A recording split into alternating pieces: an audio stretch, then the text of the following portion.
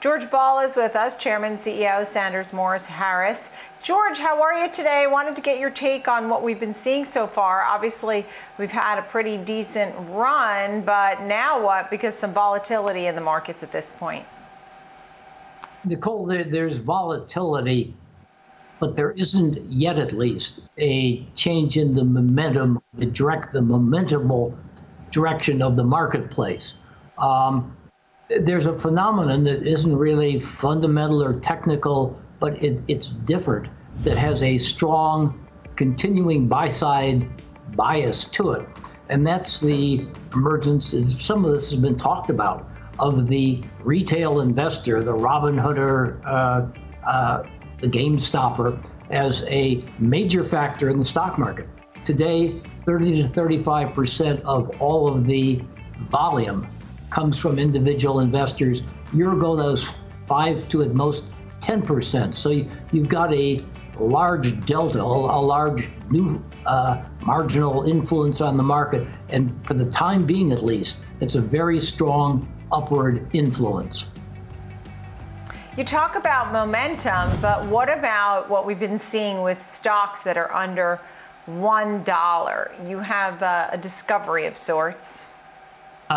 Nicole, it's actually one of the most startling phenomena that I've seen in my many years, too many years probably, of being a Wall Streeter. Since mid-November, 15th of November through last Friday, if you looked at all of the stocks, 3,800, some of them, that sold between a penny and 99 cents a share. So penny stocks, literally penny stocks, they're up by 292%. 292%. And most of those companies are ones that are unprofitable, they're marginal, they're small, they're shaky, they're startups. They're the speculative bottom of the barrel, and they're up by almost threefold in the last 2.5 months. I've never seen, no one living has seen anything like that before, I think, in the last 2 centuries. Yeah, but what does that tell you, though? Because I think that what's really evident, we saw it with the frenzy of trading for GameStop and AMC, and there's no more fees for trading. So a lot of folks that used to want to own a home, we're finding a lot of young people are more interested in being investors. They probably saw some of these movies where people make money fast on penny stocks and they want to get involved. Is this a red flag to you? Or do you think it's just the name of the new game, which is more people are investing? Nicole, I'm going to change your phrase, more people are investing, to more people are speculating. And if we can agree that buying penny stocks. Good point. I'll agree with that. Yes. That buying penny stocks is a speculative, and it's largely uninformed. There's a herd mentality to it, and certainly over the last 2.5 months, it's been very profitable, but it's distorted the financial markets, and it really does depart from, all right, what are the fundamental values, what sorts of economic returns should I expect, away from simply the gambling value of price stocks.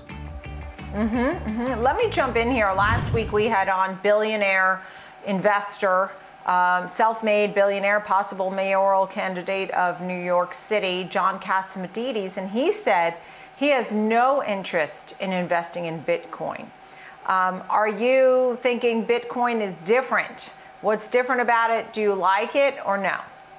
I've liked Bitcoin for a number of months and have been right rather than wrong, but that's just coincidental. There are two factors to the cryptocurrencies, to Bitcoin or Ethereum or any of the other variants on it. They aren't currencies, they aren't an asset class, but they do fill a role. One is a speculative role where I think the retail investor and a number of the billionaire pluses have decided that cryptocurrencies are a very, very good place to put money, and so there's a lot of speculative value to them. Secondly, if you're worried about the debasement of the currency, then clearly the cryptocurrencies are a way to avoid the possible inflation that would deflate the value of the fiat currencies, of the paper currencies, the dollar and the others. So both long-term, short-term cryptocurrencies have a great deal of appeal, I think. Yeah, I'll give you 10 seconds. His concern was that, look, if you lose $200,000, $2 million, it's not even clear who you call or who you blame. You blame yourself. Okay, George. I love having you on, George Ball. We always have great conversations, smart conversations, and we certainly define investing versus speculative trades, right? Always good to have you on. George Ball, Chairman, CEO, Sanders, Morrison Harris. Thank you so much.